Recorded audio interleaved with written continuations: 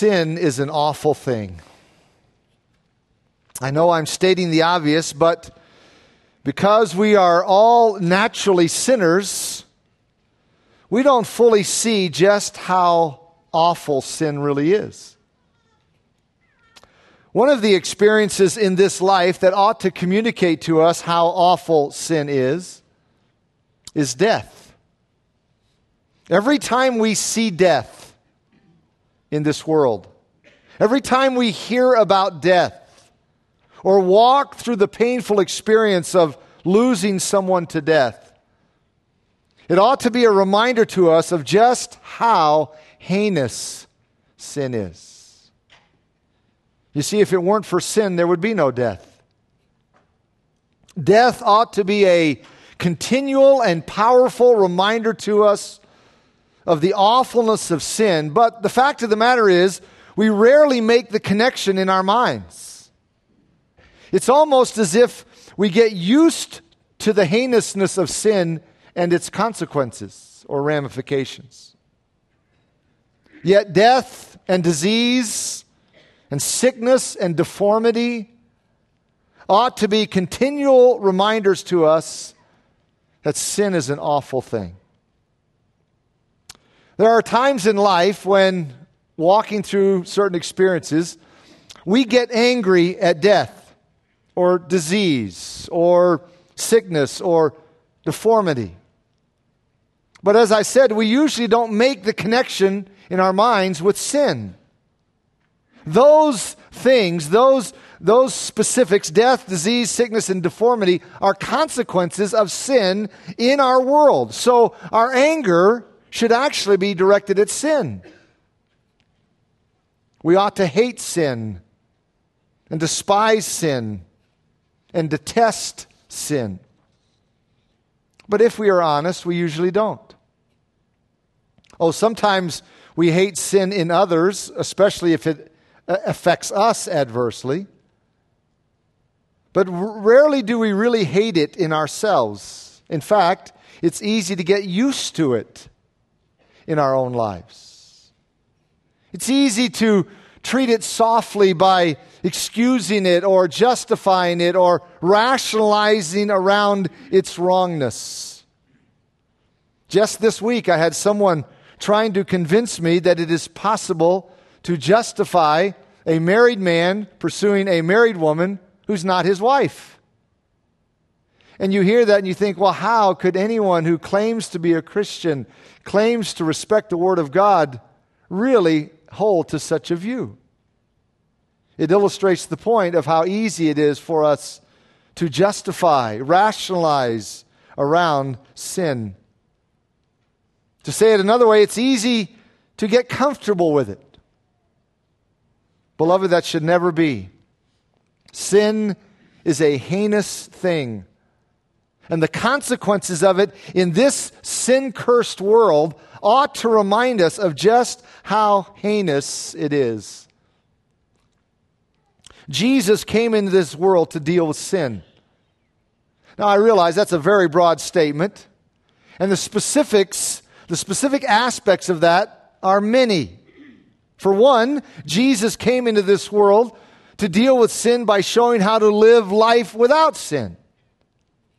Jesus came into this world to deal with sin by explaining what God's Word has to say about resisting sin. Jesus came into this world to deal with sin by paying for its penalty. Jesus came into this world to deal with sin by alleviating some of its consequences in His vast healing ministry. By healing so many people, so thoroughly and perfectly, Jesus gave a foretaste of what it's going to be like when all the consequences of sin are forever banished. We see a little glimpse of that in our text this morning in Mark chapter 7. So please turn with me in your Bible, if you are not already there, to Mark chapter 7. And as we continue our way through this tremendous gospel record, we come this morning to verses 31 through 37. So please follow along as I read these verses for us. Mark 7, verse 31. Mark tells us again, departing from the region of Tyre and Sidon, the he, of course, a reference to Jesus. Jesus came through the midst of the region of the Decapolis to the Sea of Galilee. Then they brought to him one who was deaf and had an impediment in his speech, and they begged him to put his hand on him. And he took him aside from the multitude and put his fingers in his ears, and he spat and touched his tongue. Then looking up to heaven, he sighed and said, Ephphatha, that is, be opened. Immediately, his ears were opened, and the impediment of his tongue was loosed, and he spoke plainly. Then Jesus commanded them that they should tell no one. But the more he commanded them, the more widely they proclaimed it. And they were astonished beyond measure, saying, He has done all things well. He makes both the deaf to hear and the mute to speak. Before we jump right into our consideration of these verses, let me remind you of something that we covered earlier in this series through Mark's Gospel. As we have already seen many times in the 6 or 7 chapters that we have covered, a major aspect of our Lord's ministry while he was here on the earth was healing. Why did Jesus do so much healing during his earthly ministry? Why did he do so many miracles?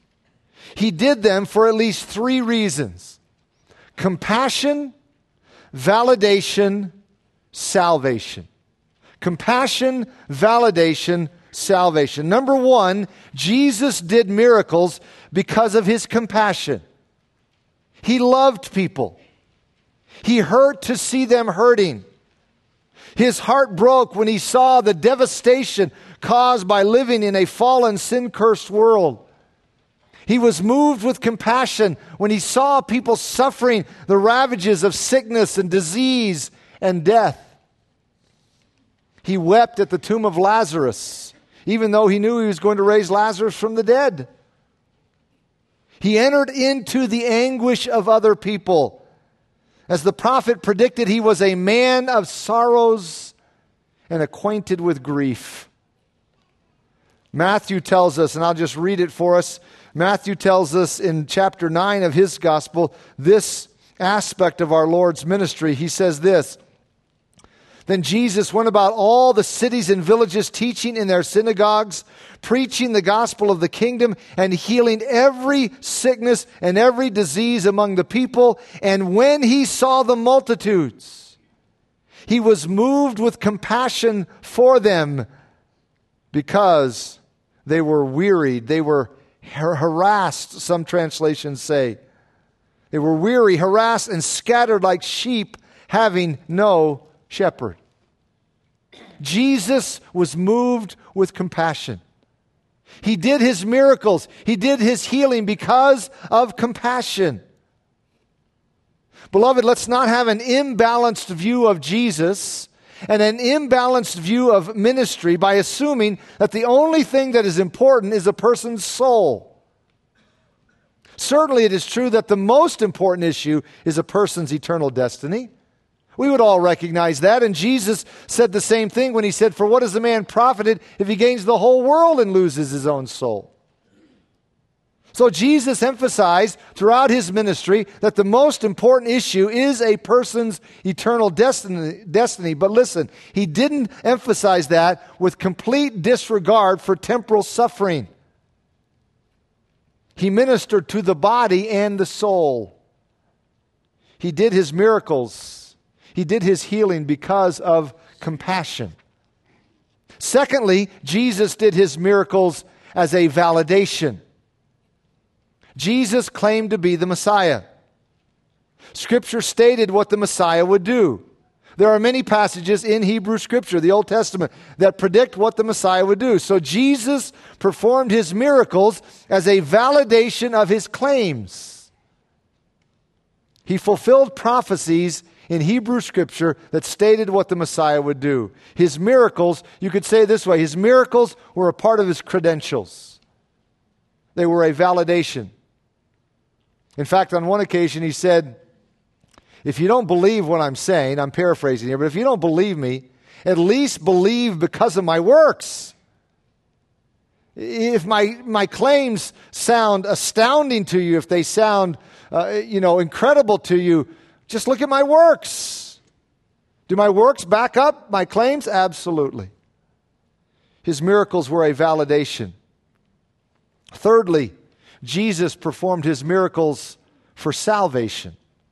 What I mean is, Jesus performed his miracles to point people to the fact that he was God in human flesh, and his power was able to deliver not only from sickness, but from sin. The goal of Jesus' miracles was to point people to their greatest need, which is salvation, forgiveness, eternal life. His miracles were intended to give people evidence that he is the one sent from God to save us from our sins. His very name, Jesus, means that. Both Joseph and Mary were instructed to name the child Jesus, which at its root means salvation. He came to save us from our sins. That is why the Apostle John recorded several specific miracles in his gospel account. He said this at the end of his gospel in John 20, 30, and 31, and truly Jesus did many other signs in the presence of his disciples, which are not written in this book, but these are written that you may believe that Jesus is the Christ, and that by believing you may have life in his name. That's it. That's why Jesus did his miracles.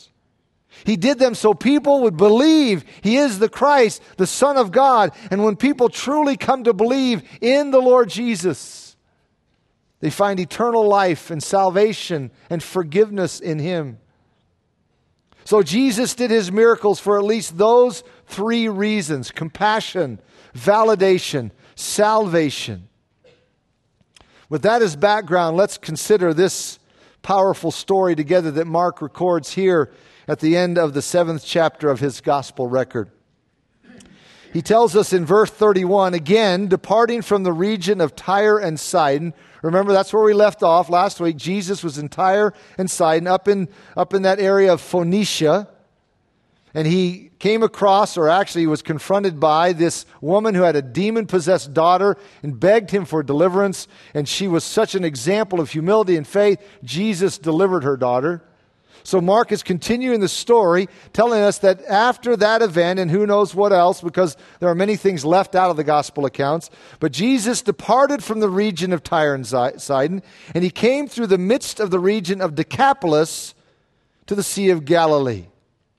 Now let me remind you, Tyre and Sidon were way up north, deep in Gentile territory on the Mediterranean seacoast. From there, Mark tells us, Jesus traveled east and dropped down into the region on the southeast side of the Sea of Galilee, known as the Decapolis. The term Decapolis literally means 10 cities. Deca in Greek is 10, polis is city, Decapolis, Decapolis is 10 cities, and it referred to the 10 Hellenized cities east of the Jordan River. The 10 Greek-influenced cities east of the Jordan River. Now, in case you're not familiar with the land of Israel, the geography, etc., let me just state this plainly. Mark, by telling us this, wants us to understand that Jesus took the long way around to get back to Galilee. That's the point. Jesus could have taken a much more direct route. He could have been back to the northwest shore of the Sea of Galilee fairly quickly from Tyre and Sidon, but he didn't.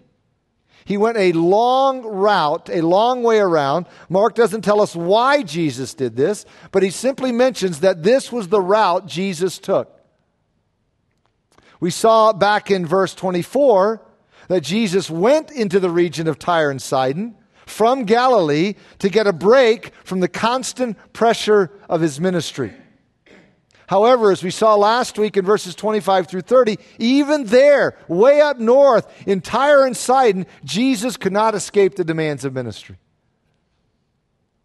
So it's possible that Mark's point in this verse is to illustrate that Jesus went even further away from the center of his ministry to get a respite before returning to the pressure of the constant demands in Galilee. And sure enough, before Jesus even got back to home base, his headquarters, Capernaum, he began to be pursued by those in need. Mark mentions just one example from this region. So Jesus is over on the east side now, picture in your mind, over on the east side of the Sea of Galilee, east side of the Jordan, southeast of the Sea of Galilee, and he's in the Decapolis region. And verse 32 says, "Then they brought to him one who was deaf and had an impediment in his speech, and they begged him to put his hand on him." This combination of ailment is not surprising, because if someone can't hear, it's just about impossible for him to develop proper speech capabilities. The two go hand in hand. You need to be able to hear clearly to develop clear speech. So this person had both ailments, both problems, both difficulties.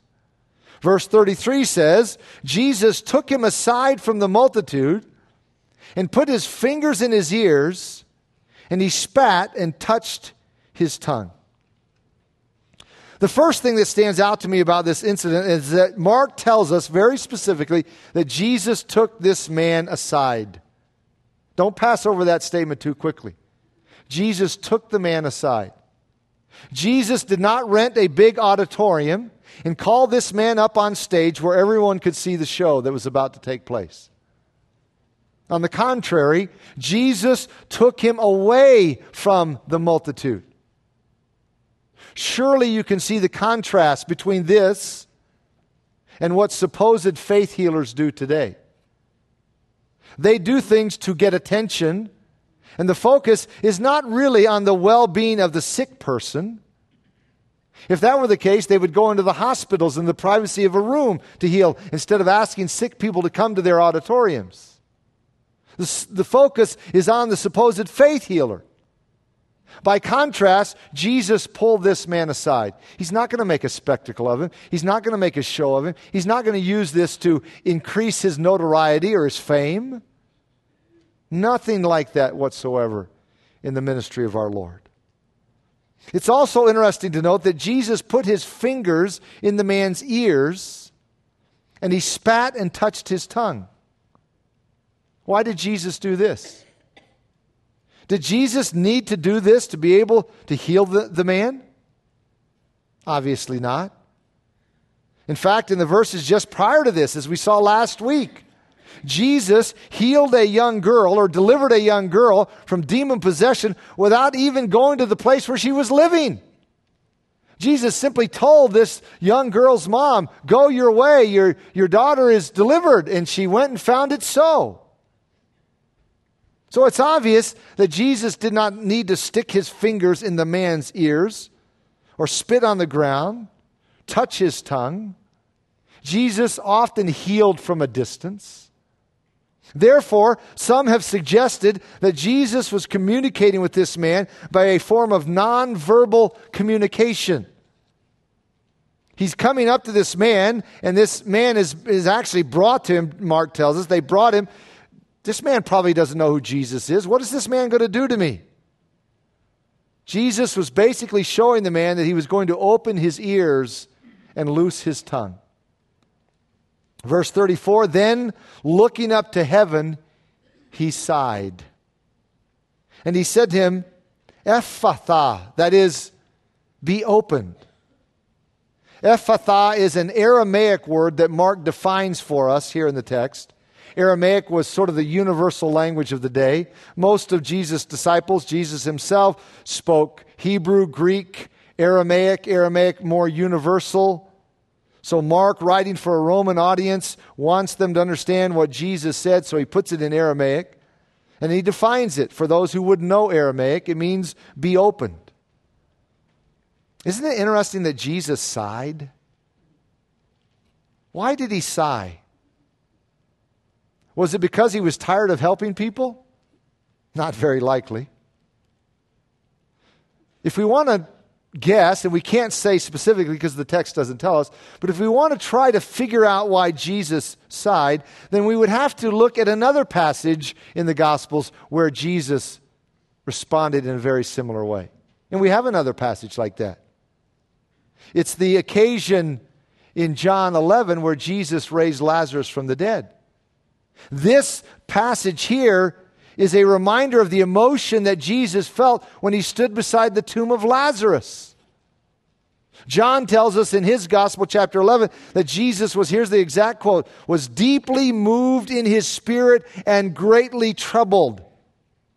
It was on that occasion, you will remember, that he wept. Jesus was troubled by the effects of sin on mankind. It moved him. It hurt him. He sighed. He was moved inwardly as he observed and encountered those consequences throughout his ministry. That's probably why he sighed on this occasion. He made the connection in his heart and mind that we rarely make. We see someone sick, or we see a tomb or a grave or a casket, and we think, oh, death, or we think sickness, but we don't think sin caused this.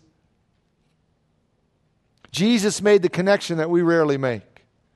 He connected physical suffering in this life with the curse of sin, so he recognized its awfulness, and he came to deal with it. He dealt with it ultimately on the cross, but he often addressed it temporally, as he did on this occasion. When Jesus said, "Be opened," the man's ears obeyed.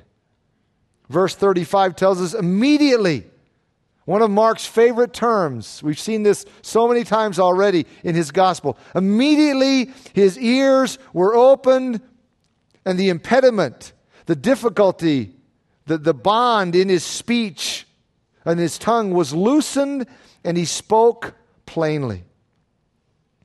Don't miss the fact that this is a double miracle. What I mean is, Jesus not only opened this man's ears, but he enabled the man to speak clearly. Now catch this, without learning to speak clearly. There was no time needed for him to learn to talk. It was immediate.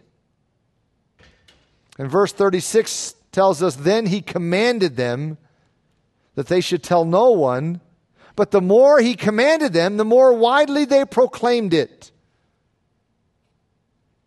The man's ears obeyed the command of Jesus, but the people around didn't. Isn't that a contrast? The man's ears obeyed, the people didn't obey. You know, it's very easy for us to minimize this kind of statement, or even to see it in a positive light. What I mean is, we can read a statement like this and say, well, isn't that something? Isn't that tremendous? People were just too excited about Jesus to keep quiet. You can't blame them for being so excited. Beloved, that's the wrong way to perceive this statement. This was disobedience. Jesus said, don't make it known. And he had reasons for that. Don't make it known. The people disobeyed, and it had serious ramifications in the life and ministry of Jesus.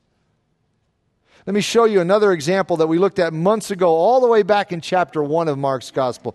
Go back to the very first chapter, and Mark sets the stage for this kind of thing that would repeatedly occur in Jesus' life and ministry by giving us this story in chapter 1, verse 40. Chapter 1, verse 40 says, now a leper came to him, imploring him, kneeling down to him and saying to him, if you are willing, you can make me clean. Then Jesus, moved with compassion, stretched out his hand and touched him and said to him, I am willing, be cleansed. As soon as he had spoken, immediately the leprosy left him and he was cleansed. And Jesus strictly warned him and set him away at once. Don't read that too quickly. This statement shows us that Jesus was very serious about the command he was about to give. He strictly or sternly warned this man. That's important to keep in mind, because otherwise it would be easy for us to downplay the seriousness of what Mark is going to tell us in just a moment. Jesus strictly warned this man and sent him away at once. Jesus did not want this man hanging around, and he didn't want him broadcasting the miracle he had experienced.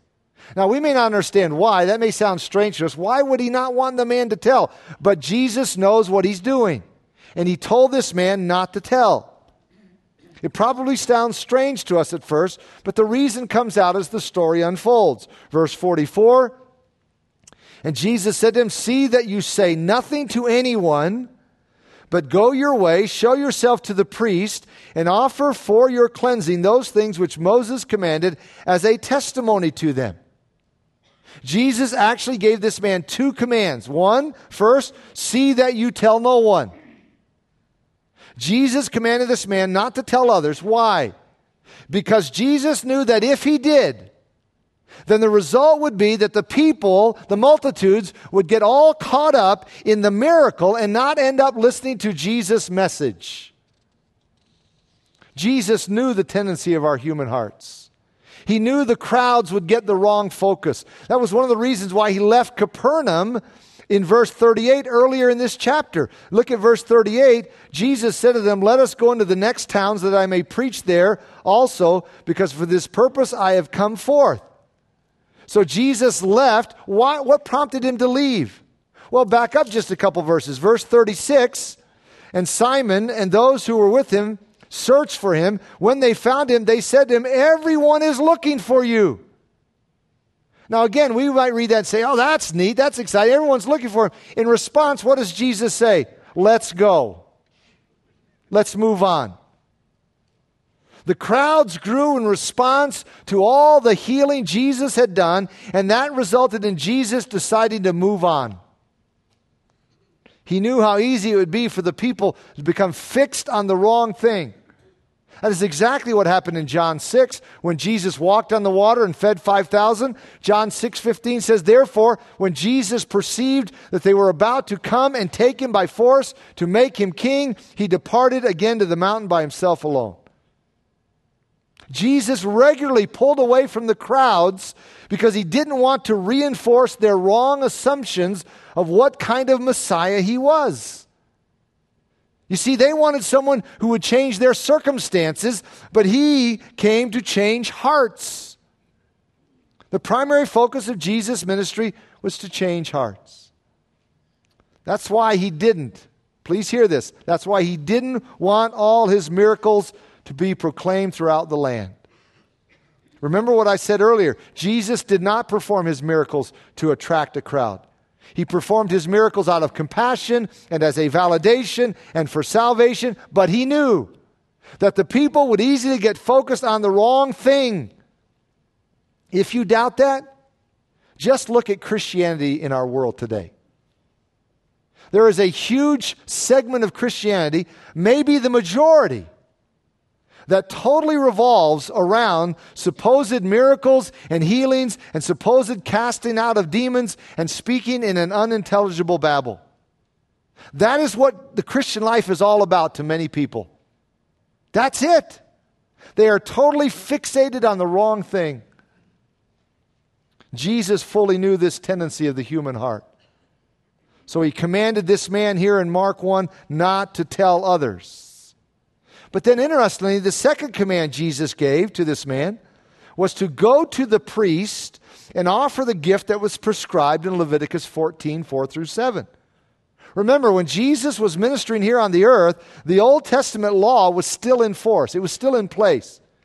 Jesus had not yet fulfilled it completely and instituted the new covenant. That would happen at the end of his life, but at this point, the old covenant was still in force.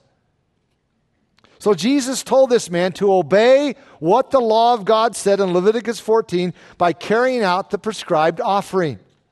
And then Jesus added the phrase at the end of this verse. He says, at the end of verse 44, as a testimony to them. In other words, Jesus did not want this man to broadcast the news to the population in general. But Jesus did want the religious leaders to know what he had done, because that would be a validation of his messianic claims. Jesus was giving them the evidence they needed to believe in him as their Messiah. However, if you know the story of the Gospels, then you know that the religious leaders didn't believe in Jesus. In fact, not only did they refuse to believe in him, they committed the unpardonable sin of the blasphemy against the Holy Spirit by saying he was demon-possessed, satanic. They rejected the Lord in spite of all the evidence he gave them, but they weren't able to say that they weren't given ample evidence. Jesus instructed this man to go to the priest. Now, we don't know if he did that or not, but we do know what he did do. Verse 45 tells us, however, he went out and began to proclaim it freely and to spread the matter so that Jesus, watch this, so that Jesus could no longer openly enter the city, but was outside in deserted places. This man, in his excitement, disobeyed Jesus. It's tragically sad. It's a sad way to end the story. It's not the way Hollywood would end the story, on a sad note. It would have had a different ending, but this is the way it ended. This man disobeyed Jesus by telling the story far and wide. Not only that, the way this verse reads implies that he didn't even go to the priest as required in the Mosaic law. As I said earlier, it'd be easy for us to minimize this by saying something like, well, the guy was just thankful and excited about what Jesus had done for him. Well, that may be true, and that's a good thing, to be excited and thankful. But it was still disobedience. And it was disobedience that had major consequences for Jesus.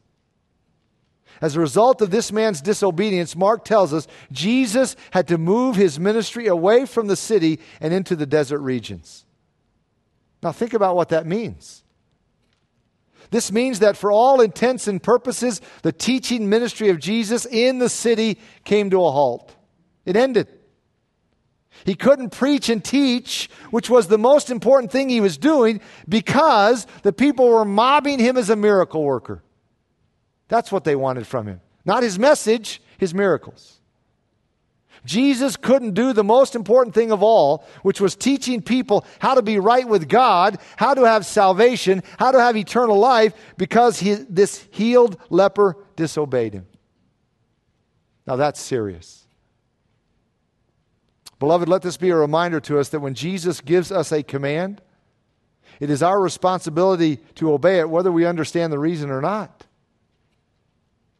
This man's disobedience had a significant impact on what Jesus wanted to do in his ministry, and the same thing could be said about the story in chapter 7 in our text.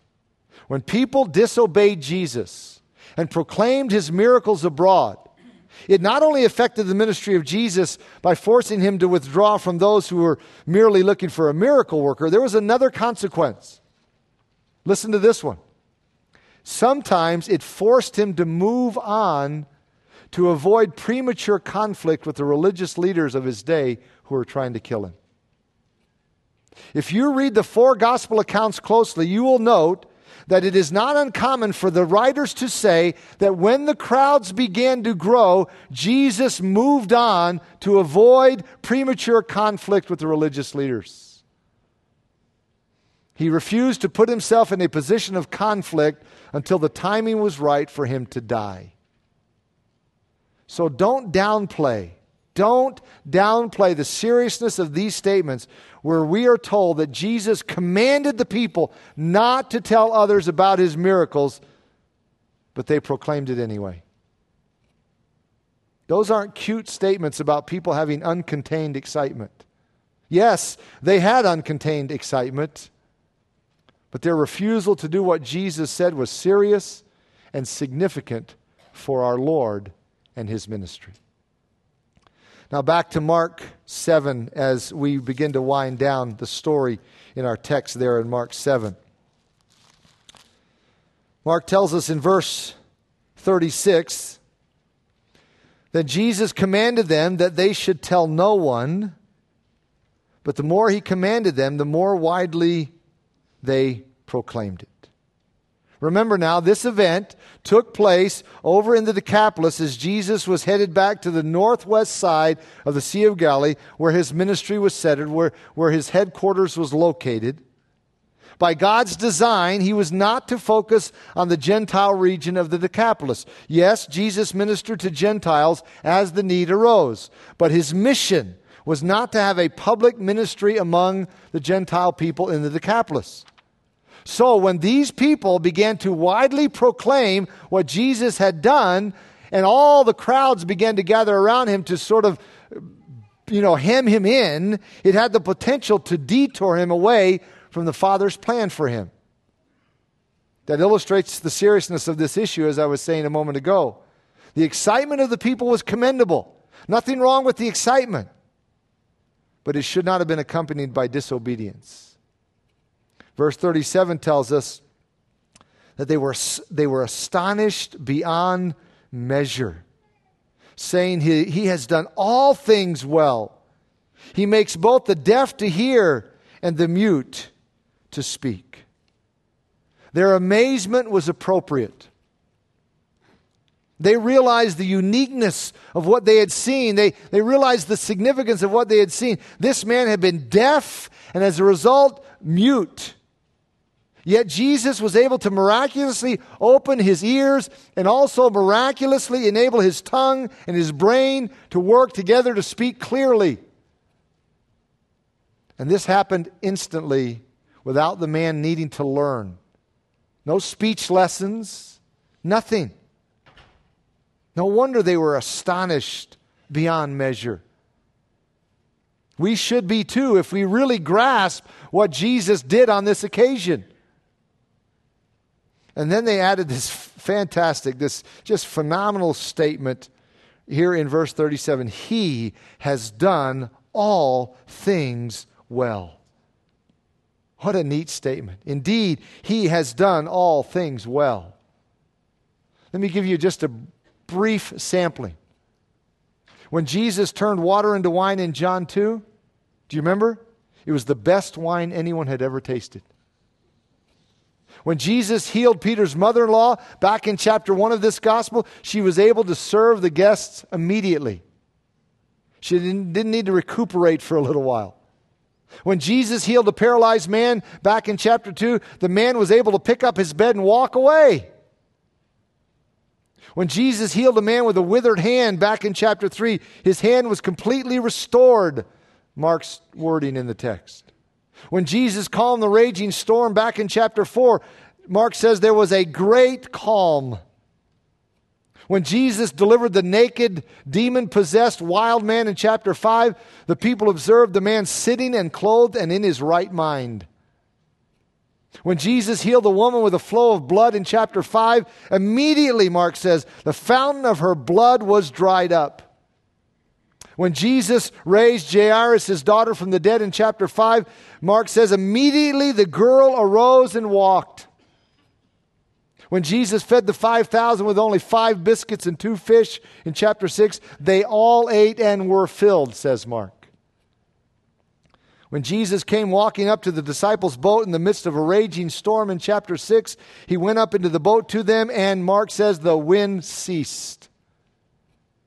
When Jesus told the Syrophoenician woman of verse 29 here in this chapter that her demon-possessed daughter was healed, she returned to her house and found the demon had gone out. And when Jesus healed this man who was deaf, he not only healed him of deafness, but also gave him the ability to speak clearly. Indeed, he has done all things well. Do you know this one personally as your Lord and Savior? He has done all things well. Let's bow together as we close this morning.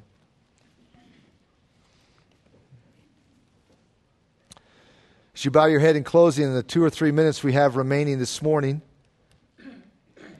think about this picture, this portrait that Mark has given us of the Lord Jesus Christ. Not only here at the end of chapter 7, but in all of those stories I just mentioned in closing. All of these things that Jesus did, and he did them so well, perfectly.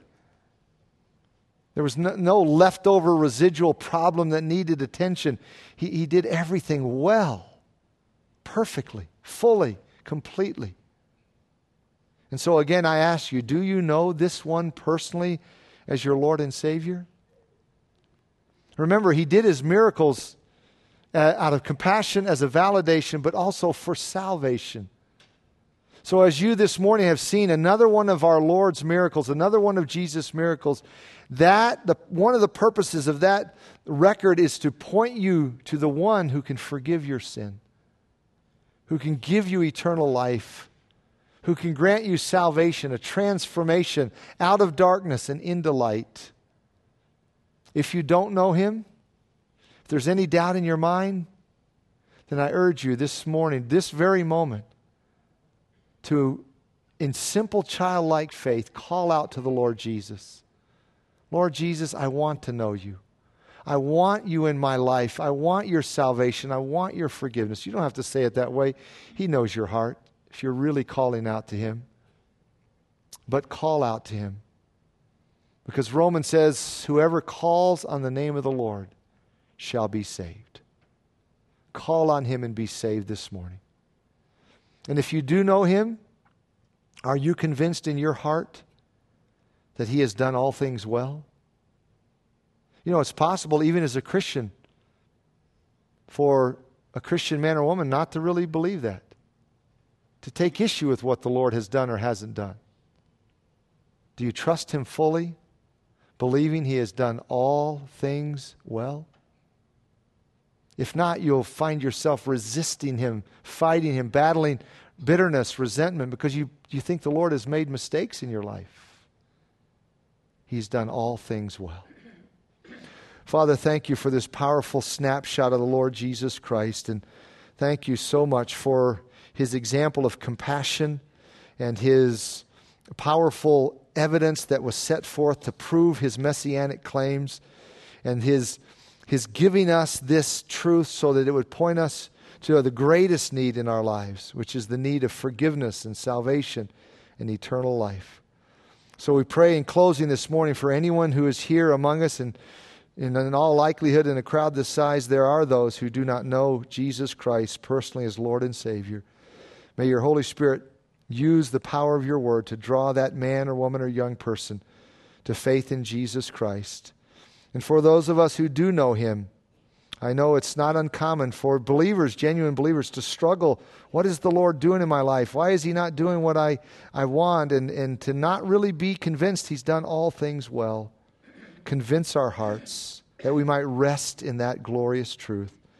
So take the power of your word and minister it to each and every one of us as you see fit, because you know us perfectly. You know what needs to be addressed in our lives. May you be pleased to use your word in that way. For your glory and our good, we pray these things in Jesus' name. Amen.